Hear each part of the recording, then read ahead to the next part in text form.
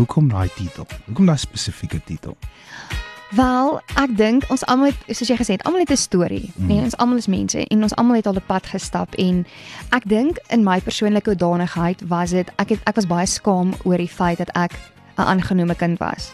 So op skool, ek was baie gespot en ja, en ek het groot geword, ek het 'n vrou geword en ek het deur my musiek net besef, ek wil nie net sing nie, maar ek wil 'n storie vertel en ek wil 'n verskil maak.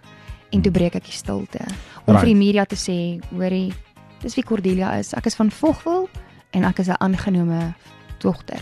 Ja, so dis nou baie 'n interessante storie wat jy nou deel. Kom ons begin dit van punt A. Jy was wat 6 maande. Ja. Hoe het jy uitgevind jy was aangeneem? Ek was op En hoe oud was jy? Ja, ekskuus, maar ek het nie meer vrae te antwoord. So ja, ek was 6 maande oud toe ek aangeneem en toe op die ouderdom van 6 jaar oud het my mamma en pappa wat my aangeneem het met my toe die gesprek gehad. Hulle het my in die sitkamer, ons het gesit en hulle het vir my gesê, Cordelia, ons wil vertel waar kom babietjies vandaan. En toe sê hulle vir my dat ek kom nie uit mamma se maag uit nie. En weet jy maar, hulle het vir my op so 'n beautiful manier dit vertel. En dit is nog my behoud vandag. Hulle het vir my gesê, jy kom van God af. Jy kom direk uit die hemel uit. Ons het vir jou gebid en God het jou vir ons gegee. En dit was so awesome, want dan moet jy weet, 'n 6-jarige dogtertjie, jy gaan ek graad 1 toe gaan skool toe. Ja, ek vertel vir al hierdie maatjies, hoorie, het jy geweet, maar jy kom met jou ma se maag uit. Ek het uit die hemel uitgeval. Ja, soos Poeh, daar, ja, net hey, so. what's up? Verstaan jy? Ja. Ja. So dit was 'n cool thing.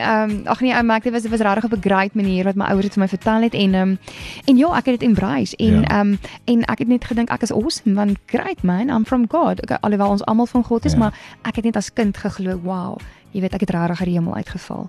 En it's awesome. Was daar 'n punt in jou lewe where it actually affected you as you got older? Ja, nee, definitief. Weet jy, maar ek op die ouderdom 13, toe ek 13 jaar oud geword het, spesifiek daai oggend. Yes, dit het my gestraik, hè.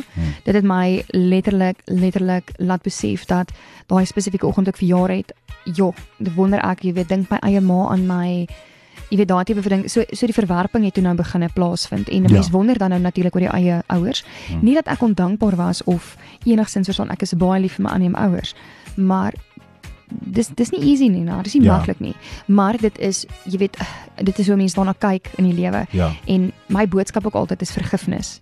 En al wat ek hoef te doen is net om regtig vir die Here dankie te sê dat ek hier is, dat ek gesond is, dat ek 'n lewe het. En ek meen my biologiese ma het vir my lewe gegee. Sy het my nie weggegooi nie, sy het vir my lewe gegee. So dis hoe ek daarna kyk, En kyk nou vandag, jy's 'n suksesvolle vrou. Jy's getroud, jy's happy, jy het 'n kind, die lewe gaan aan en daar is nog meer op pad vir jou, right? Ag ja, nee, ek glo so, ek hoop so, die Here se wil is But if I had to ask you for that adopted kid that's listening right now, right? If I had to ask you, what is that one thing you learned from your adopted parents? Or from the parents that adopted you? Yes. Ek het regtig waar onselfsugtige liefde geleer.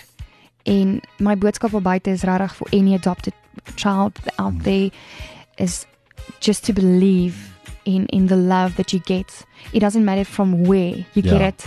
Take it, embrace it, believe in it, believe in yourself and go live your life. Weet, gaan lewe jou lewe wat God vir jou geskaap het om voor te lewe. Moenie terugstaan omdat jy nie 'n ma en pa het nie.